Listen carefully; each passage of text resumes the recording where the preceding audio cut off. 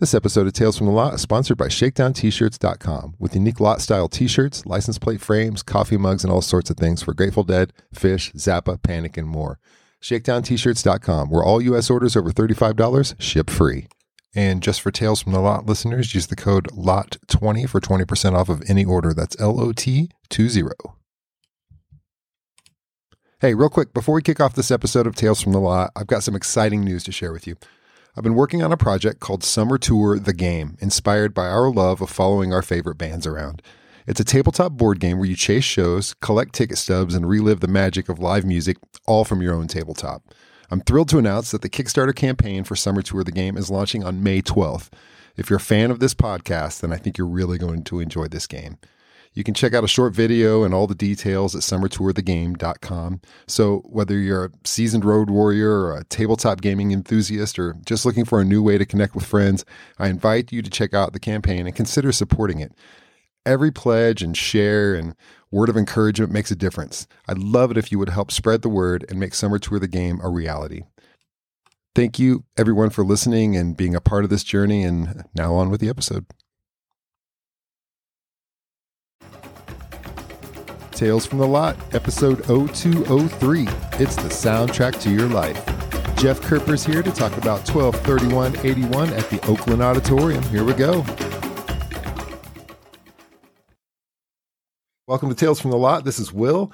My guest today is Jeff Kerper. We're here to talk about 12/31/81 at the Oakland Auditorium, not the Kaiser, oddly enough at that point. How's it going? It's going great. Thank you, Will. How are you? Awesome. Yeah.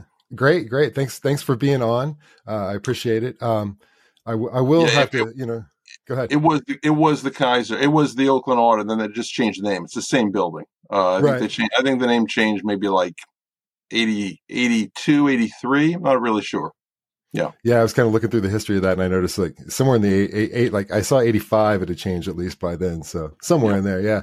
And just as a quick note, that you may recognize the last name there. We did have Jeff's brother on a few episodes ago, Gary. So that was one of my favorites. So I fully expect you to blow him away with this one. So not that it's a competition. Definitely not. All right. So you've seen some Grateful Dead shows, but where did you come from to get to that? Were you like Beatles, Zeppelin kind of guy? What were you listening to before the Grateful Dead? In high school, Stones, Beatles, and I moved into Southern rock pretty early. Went to see like Marshall Tucker when I was a sophomore in high school. And so like Marshall Tucker, Allman Brothers, but really Tucker, I was really into them. And, then you mentioned my brother. So he went off to college and he had called me and he said, everybody's talking about this band called the Grateful Dead up here. And so I bought him, his birthday's in January, and I bought him the album of Skeletons from the Closet. I mean, that's what you do, right? You get the greatest hits. Yeah. But I got it, he was away, and I think I got it in like November or December of 76. And I slit the plastic. I wanted to hear it, man. I couldn't wait. So I slit the plastic. I put it on, I put the headphones on, and I never gave it to him. I was like, this is pretty good, man. This is interesting stuff. So that was my first exposure to them. Mm-hmm. And then, a friend from high school lent me, Skull and Roses and Year of 72. And it was all over. I mean, just the headphones in my room with Bertha. And it's like, wow, this is different. This is not unlike anything I've ever heard before. And then, China Cat from Europe 72, Jackstrom. There's just so many great songs. And that was it. Full speed. We were into it. And then the Dead movie came out also, before I ever saw the band, and so we went to see the movie. It was a huge, field trip. And, wow. And we were like, oh my God, are we ever going to get to see this band? It really gives you this feeling that like people waiting in line and stuff like that. We're like, will I ever get to see the Grateful Dead? And then I remember driving in the summer and they announced that they were playing at Englishtown with Marshall Tucker opening up. I mean, what are the chances? Was Marshall Tucker the New Riders, or the New Riders, Marshall Tucker, and the Grateful Dead at Englishtown? And I just, U-turn on the road. I went to pick up my friend. We used to have to drive down to like the Macy's or the Alexanders in White Plains, New York, and go to Ticketmaster. We were probably the first people in the entire East Coast to buy tickets. We were waiting at the window for them to open up. And of course, it was almost unlimited seating. It didn't sell out. There was no such thing. I mean, they were going to let as many people in as they could. There was about 100 and a quarter there, maybe 150,000. It was a massive concert. And 16 of us drove down. It was the Labor Day before senior year of high school. And we had 2 station wagons with 8 guys in each station wagon. And it was a memorable moment in my life. I mean, yeah. Forget about festivals, but like the Grateful Dead would have shows with multiple bands. They're playing 2 or 3 sets, and that wasn't unusual. And it's not billed as a festival at all. It's like, hey, we're going to play and we're going to have a whole lot of people there. And, that's, where the whole festival thing started, I guess. But, it wasn't that out of the ordinary at that time. Yeah, the music started at noon and ended at midnight. It was 3 bands, and it was just it was brutally hot and just a lot of interminable delays. But it was it was a tremendous experience. So we were on the bus, and then all of senior year we were on the bus, and so my brother had seen Cornell before Englishtown. Mm-hmm. So he saw that show, and then in the fall he went up and I think he saw Rochester and Colgate. And there's no doubt he was raving about this band, trying to get you to go. Yeah, we were. By the time we saw them, we were 100% on board. I mean, we were, we'd read the Kool-Aid acid test and really got into all the, there was magazines, before there was Relics, there was Dead Relics. It was like the precursor. It was just a Grateful Dead fanzine, and they would.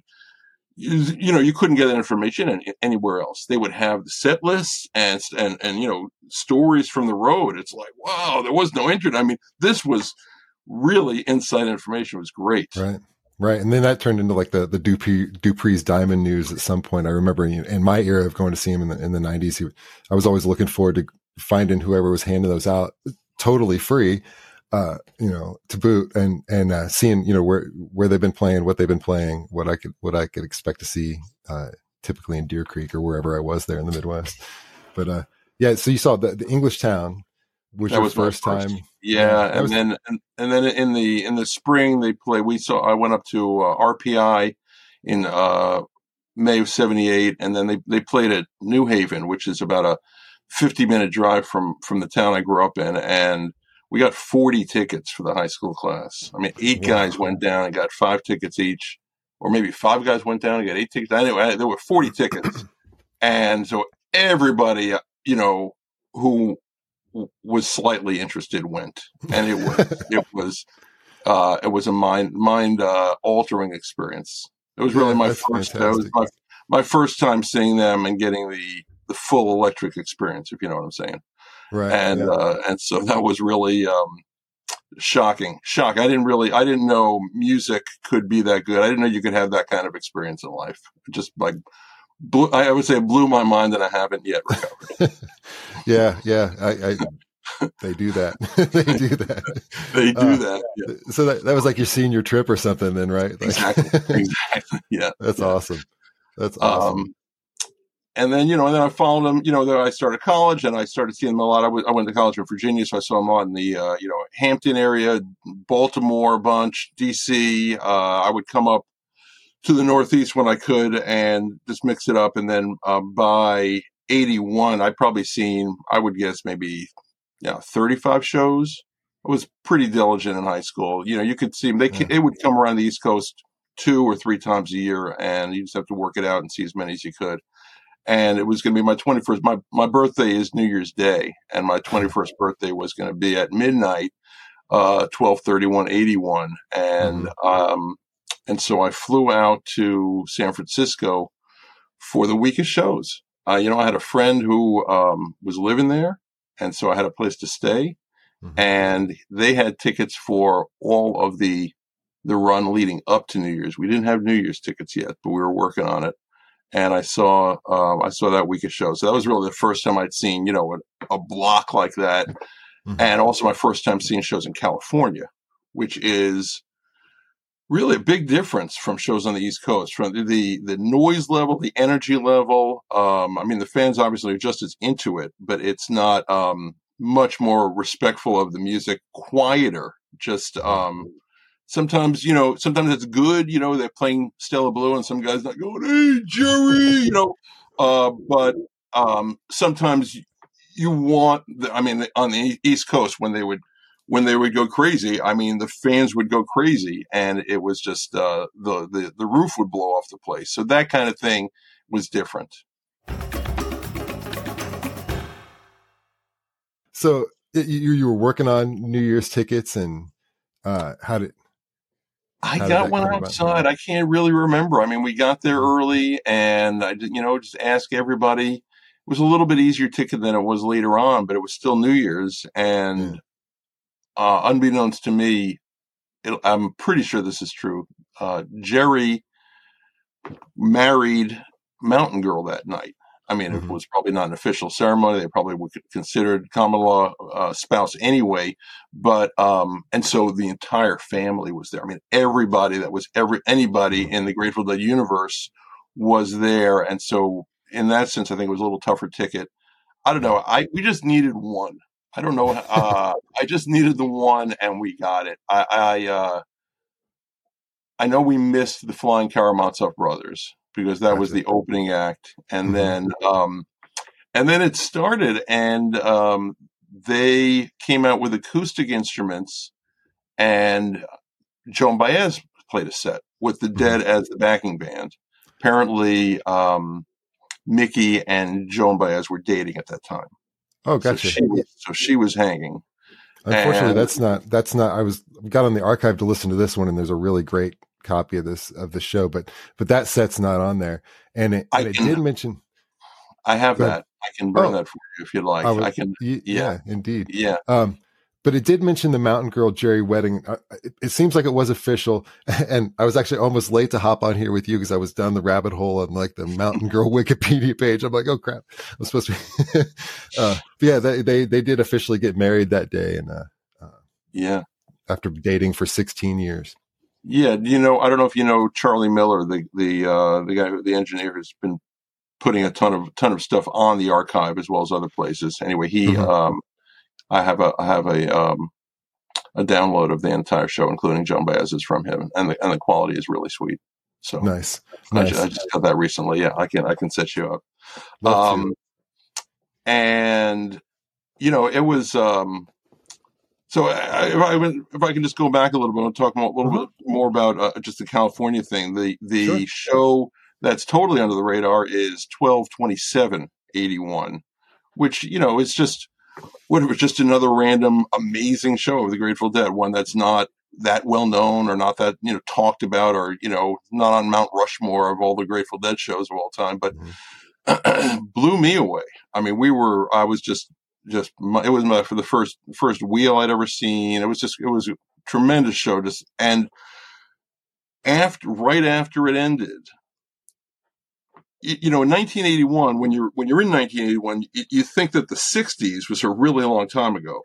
But now that you're here in 2022, 1981 doesn't sound like it's that far away from 1965. And they were there. The continuity was strong, especially in San Francisco. I mean, if you were 18 years old in 1965, in 1981 you were 33. There were a lot of people. There were a lot of 33-year-old heads there who had been there back in the day. And I mean, after the concert, like 100, 200 people, like linked arms in the middle of the floor and just started swaying back and forth and like that. And it was the most trippy thing I've ever done. I mean, I just got welcomed into that. I just grabbed arms with total strangers, and it's like, oh, this is a little bit what it was like in the Trips Festival and the Acid Test. I mean, it's like unbelievable, the continuity of that kind of stuff. It really, I mean, it went through the entire Grateful Dead, even right to the end. I mean, that was still going on. I've been at shows where they handed out LSD from the soundboard. There was like a carton with 8 big cups of water. and the soundboard says, "Here, take a sip and pass it on." And I mean, and everybody on the floor had some, you know. I, So I was a little late to was that party, unfortunately. that was 1979. So, you Yeah. know, I mean, so the thing was still happening. You know what I mean? Even though it was 15 years after the acid test. So anyway, so that's what I mentioned in that 12/27/81 is one of my favorite shows. I had my dead bass open here, so when you said it, I Yeah, just flipped the yeah. page over to it. The Final Passenger, which I love that song. You know, You know what's that's what weird? The happened that night night too. before, they say that they played the 11, and I was there. I didn't really remember. You know, it's like, oh man, I probably would have recognized that. You think? I went back and listened to it. You can kind of hear it a little bit, but it was pretty vague. That's like when you see Mountain Jam, you're like, maybe it was, maybe. Maybe, yeah, exactly. And so then New Year's, it was just, you know, the spectacle of New Year's was something that I didn't know. I had no, you know, again, there's no internet, there's no video, there's no YouTube. You had no idea unless you knew somebody who was at New Year's and saw the Grateful Dead. I had heard that Bill Graham came down in 1977 on a joint. I didn't really know what that meant, but they said that, you know. Anyway, so they do the whole first set. That was great. The shakedown is particularly awesome. Indeed. And then I just re-listened to it. Yeah. and then a long break before New Year's. Like they leave at like 11:15, like a 45-minute break. And I moved out to California in '83, so I saw another 8 New Year's. So I you know, that was like my birthday. I mean, I'm definitely going to see as many New Year's as I can. And that 45 minutes leading up to New Year's at a Grateful Dead concert, you have never seen people partying so hard in your life. I mean, they're like two-fisted, just trying to ingest whatever they can. I mean, people breaking out champagne bottles from their fake bottoms of their camera cases, and people doing whippets up on the balcony. And I mean, just let's like people really getting revved up because, you know, they're just going to play. You know, it's the most safe space you can be in. It's like waiting in Times Square for midnight. But the Grateful Dead doesn't play at midnight. Can you imagine if then they played for another 3 hours? It's really amazing. You know, it looked like that same energy transferred over to the stage. I mean, like as I'm listening to it, it just sounds like a party on stage. It really does. And of course, they've got people from New Writers and Joan Baez coming out and doing all kinds of stuff.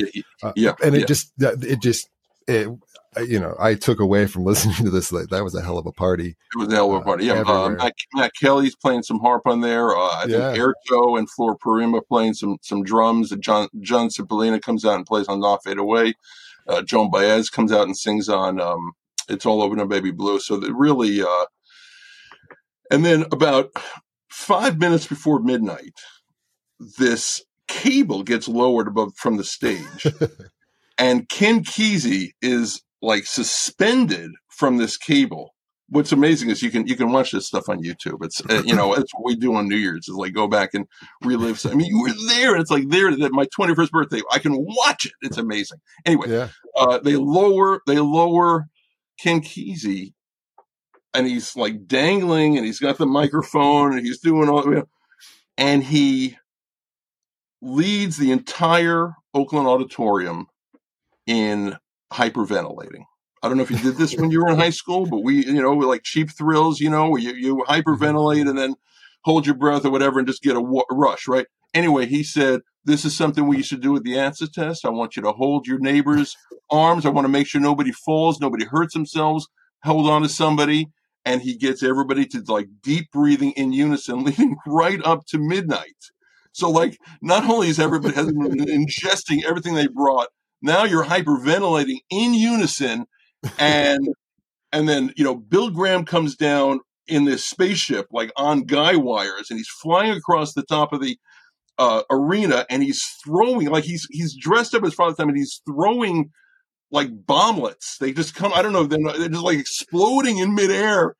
And he finally gets to the stage, and they lower it down, and 10,000 balloons fall from the sky, and confetti, and every house light goes up full blast, and they blast into Iko Iko. And I mean, I think you can get my enthusiasm. I was so, I didn't know what was going on. I mean, I couldn't believe what I was seeing. My head was exploding. I was as high as I've ever been. And it was mind boggling.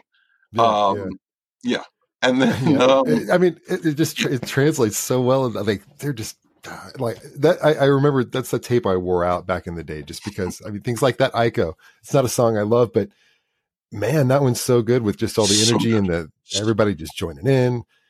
Yeah. I think there was a trumpet, and I didn't really realize that, and I knew Joan Baez helped in this version, and I was listening, and I was like, is that Joan Baez sounding like Yoko Ono? And then it took me a minute, and I'm like, oh no, that's a trumpet. Well, no. There's definitely no trumpet on stage. There was no trumpet on stage. So it might have been Joan Baez. Oh no, you know what it is? There's I think it's Matt Kelly on harmonica. Okay. It had a trumpetish sound. It does. Yeah. I know exactly what you're talking about. And at first it sounded like a vocal, like a female vocal, and I was really concerned, but it was okay. Listen to it again. It's harmonica. Weirdly. Yeah. So anyway, so that was amazing. And then, after Iko, the house lights come down, they go into playing the band, and you're like, all right, I say goodbye to my friends. I'm like, catch you later. I'm going into the hive, want to go and commune with my brethren, and this dance. It was just, I don't know. It was like the best I've ever danced in my life. You're just standing there. I just remember there was like where the portal was to go out into the hallway. So there was a light there. There were people walking past, and I was sitting there just going crazy and dancing. And like these hot chicks would walk by and they would dance with me. And I was like, it was incredible. And then I started getting sick to my stomach. Must have been something I ate. Maybe I had too much too fast. Maybe. And so I thought I had to throw up. So I went into the bathroom, and I had a couple of dry heaves. I was like, shit, I was, breaking out in a sweat. And I came out, and like just some total strangers just there. And it's like, dude, man, are you okay? And I'm like, I think I'm okay. It's like, it's cool. Happy New Year. Like, the guy gave me a big hug, and I watched him. It was just, the spirit that goes on there, the love for your fellow deadhead especially at a thing like that, was just incredible. So I went back in, and I was still a little shaky on my feet, and I just walked up to try to find a seat. And the same thing happened. I was like, can I sit here? And they're like, well, my girlfriend, I'm like, I'm really not feeling well. They're like, oh, please, let me move the jacket. Come have a seat. Can I get you some water? Can I do it? People were just total strangers, and I was so confused. They did playing the band into Terrapin Station, back into playing the band, and I thought the concert was going to be over. That would be the end of the second set. And so they finished playing the band, and they went into their drum solo. I was like, what the, man. And they come out after the drums. And you see, it's like the other one, Not Fade Away, Going Down the Road, Morning Dew. Yeah. I just let's just roll out the big guns. It was incredible. This is the show everybody wants to see. Exactly. And then Bill Graham comes out and says, they're going to play another set. And I mean, the roar that went up when that happens, it was already like 2 a.m. And he's like, they're going to play another set. And I'm like, all right, I got to go find my friends. And, so it was such a memorable night. And then like at 4 a.m, my buddies just drove me to the airport. I caught like a 6:30 a.m. flight back to New York. And I'm on the plane, going, oh my God, you know what I just, and of course nobody else cares, you're telling the flight attendant, it's like, hey, that was such an amazing concert. What about the freedom of a band to say, we're just going to go ahead and play another set? A band that size to a crowd that size, and everybody stays.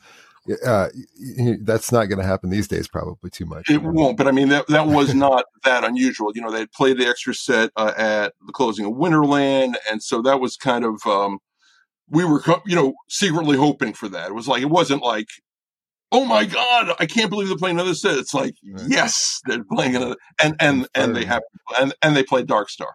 So Yeah, there's yeah. that. But, Yeah, oh, by yeah, the way, yeah. By the way, it's been like, exactly, what, like exactly. 3 years since I'd played Dark Star or something like Right, that. right, Uh, right. it was a pretty good one too.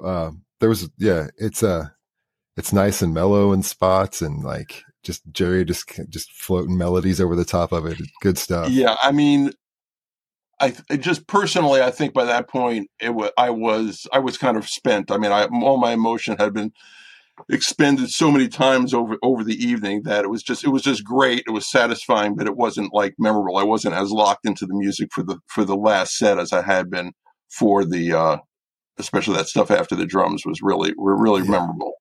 Yeah, that's to be expected after like 7 hours or however long you'd been there by that point. Right. Yeah, I'm feeling pretty wiped after 2 sets a lot of times. So yeah, I Exactly, get that. exactly, I exactly. And get I, that. wa- I was young. I mean, I was 21, so I had youthful energy and I had electricity coursing through my system. So I had that Yeah. going for me. But yeah, tremendous thing. It was really. I mean, I remember getting back home and I was like on break before I had to go back to college. I was sleeping until like two in the afternoon, just like I was in like this twilight where I was just dreaming about the show. I would just for hours I would just dream about being back at the concert. And it was Mhm. really I awesome. know. I know that dream. I've had that dream. And I we Yeah. had and once I moved to California, I had friends that would fly out every year for New Year's. It's like I Mhm. have to come out for the balloons. It's all about the balloons. And like the first time my wife went, I was like, remember, at midnight, keep your mouth closed. And she didn't pay attention. And she was just like, ah, and got a mouthful of confetti. That's awesome. I never did make it to a New Year's show. I was always catching like spring and summer stuff, but Yeah, yeah, of I always course. wanted to. Yeah, Yeah. I wasn't Well, on the West Coast at the it's time. my birthday, so I have a valid excuse, and then we'd fill up the house with guests. People come. It was really that was the best thing ever, basically. Yeah, that's awesome. Yeah. So how many shows did you see altogether? Just short of 200, probably like depends how you count it, but in the lower 190s, I would say. I mean, the account them playing at the Bill Graham Memorial where they played like an hour. Hmm. That counts. Yeah. Yeah, that's a I lot of went. shows. Either way you count it. So Yeah, yeah, yeah, yeah, yeah.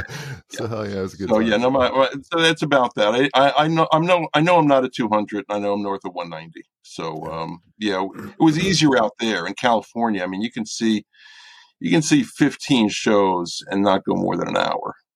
Mm-hmm. So just local shows. We lived in Berkeley, lived in Oakland, lived in San Francisco. The furthest would be like Cal Expo in Sacramento. Love that place. Mm-hmm. They play at the Kaiser, they play at the Oakland Auditorium. I mean, the Oakland Coliseum. There'd be a couple outdoor shows, the Frost, the Greeks.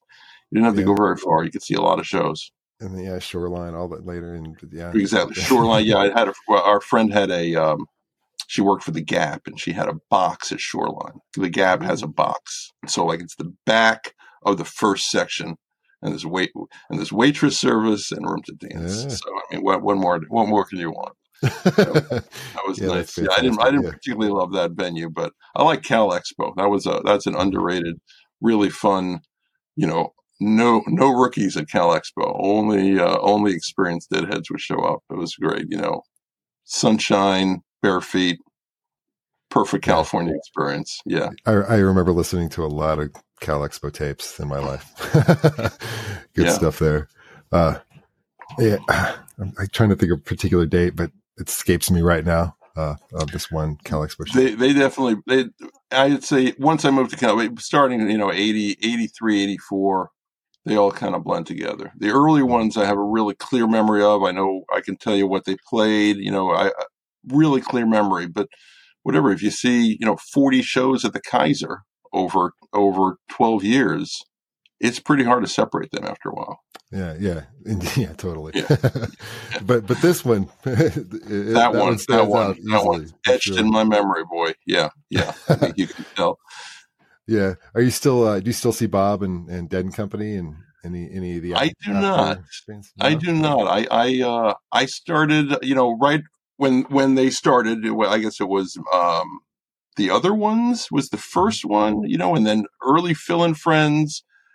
That was good, and then was Warren Haynes in the other ones? Is that right?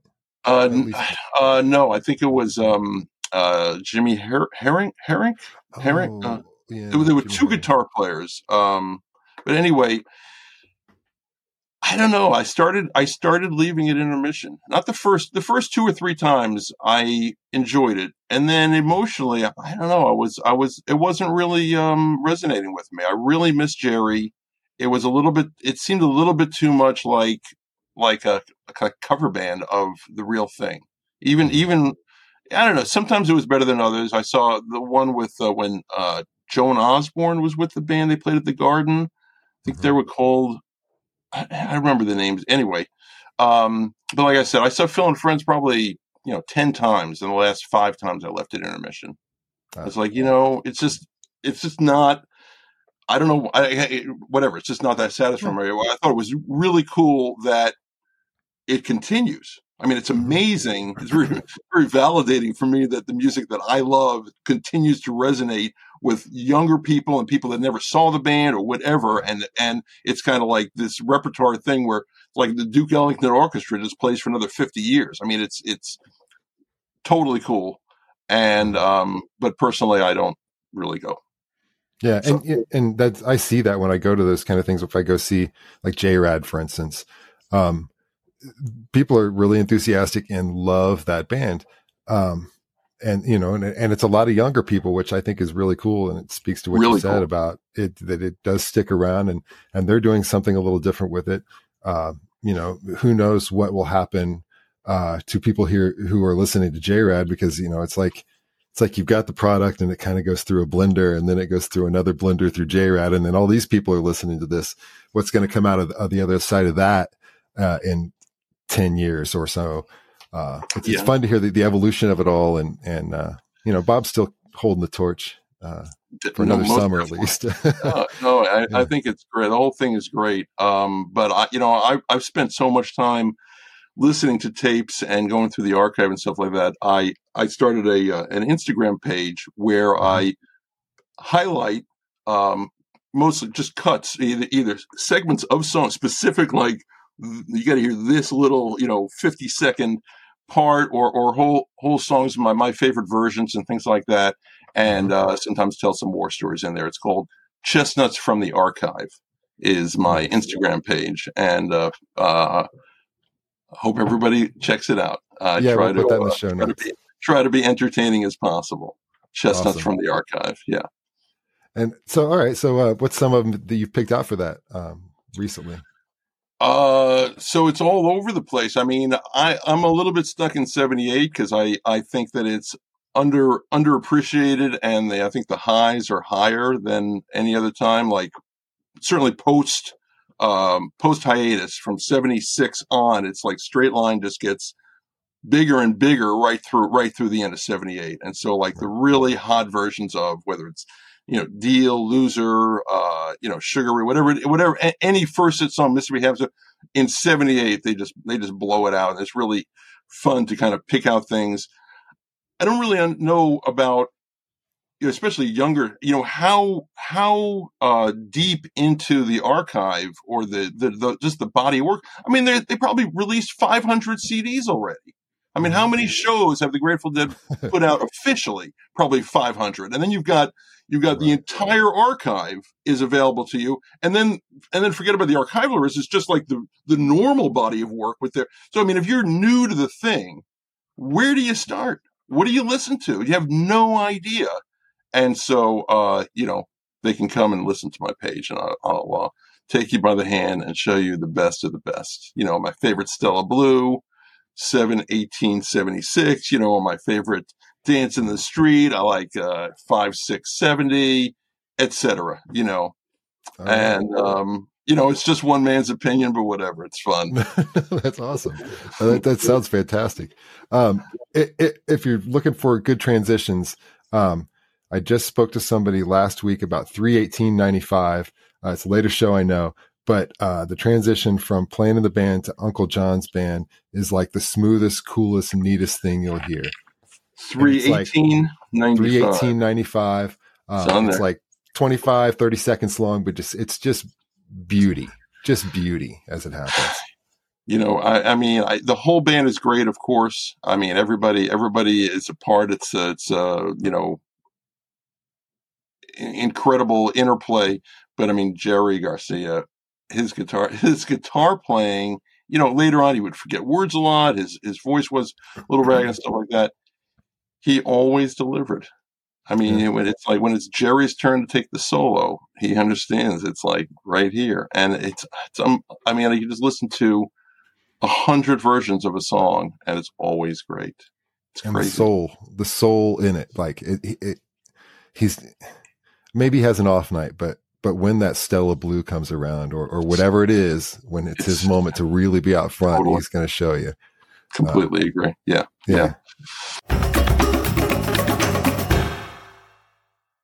So you mentioned seeing the Grateful Dead movie in the theater, like when it came out. Yeah. So we were still in high school, and I whatever, we just went, and then my freshman year of college, I got the Grateful Dead movie as a fundraiser for our dorm, and heads came from miles around for that. So that was really cool. So they played it like the auditorium.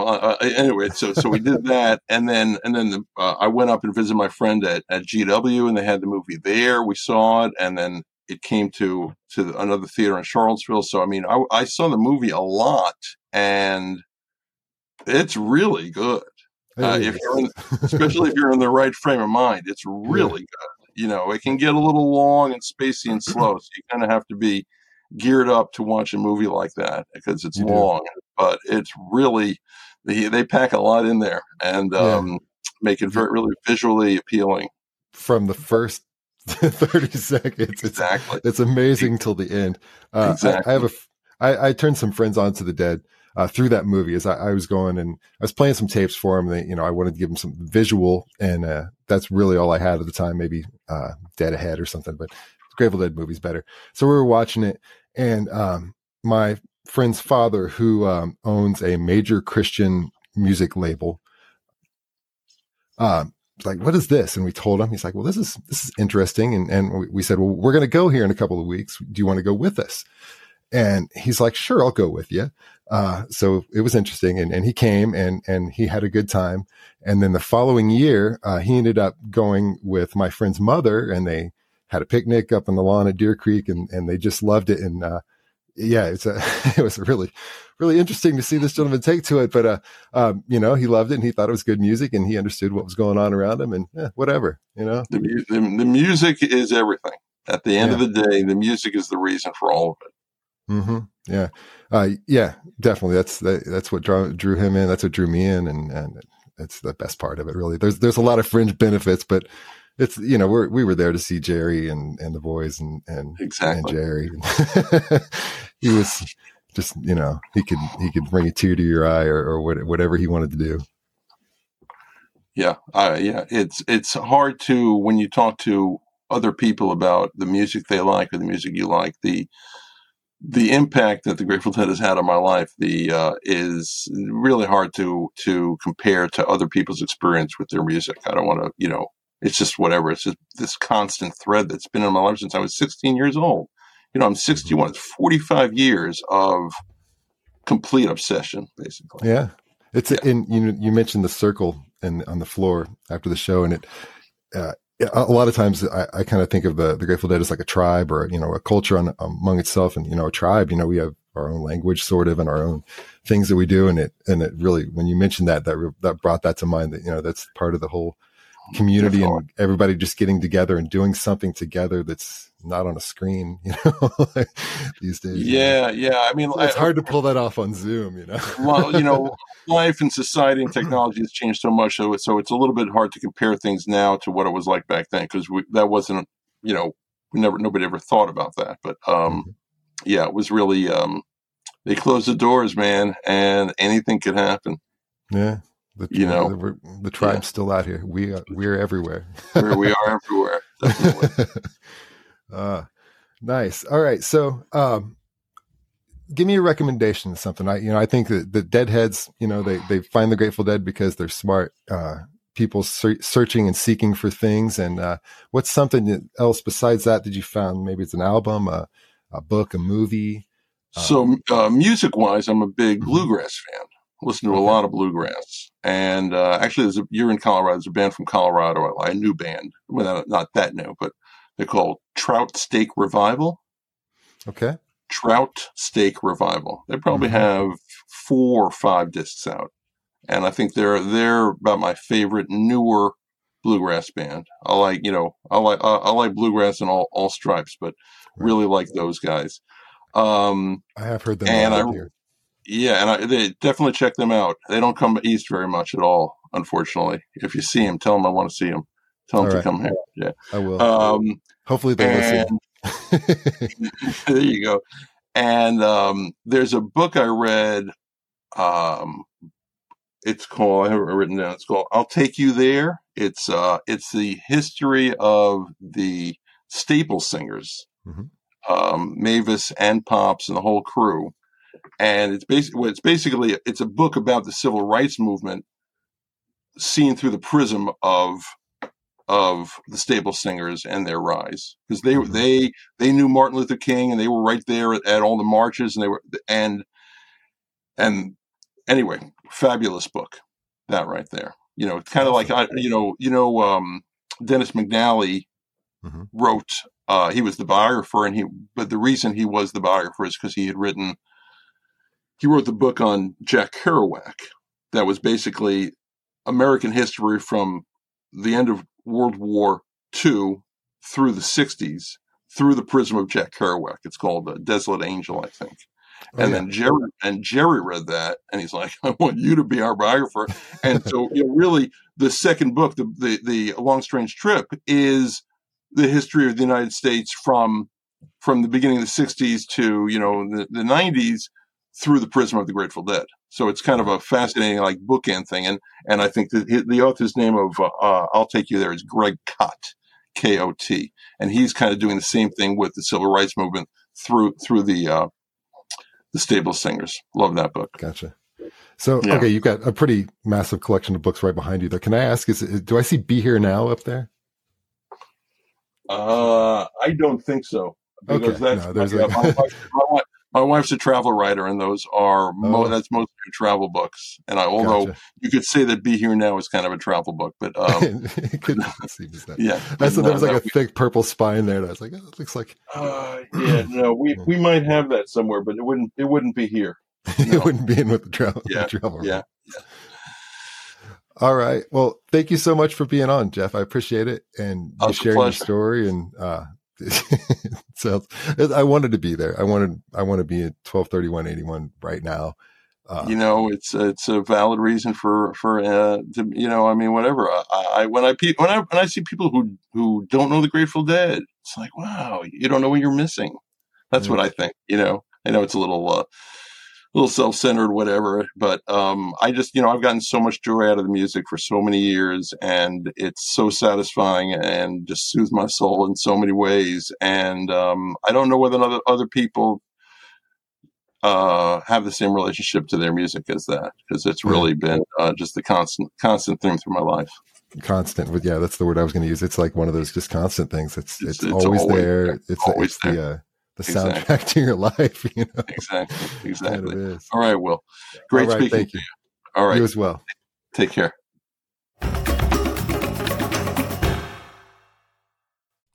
Hey now, do you have a great story about a Grateful Dead show you were at? I'd love to hear it and maybe have you on the podcast. Send me an email at will@talesfromthelot.org and let me know what show you would like to talk about and what made it so special to you.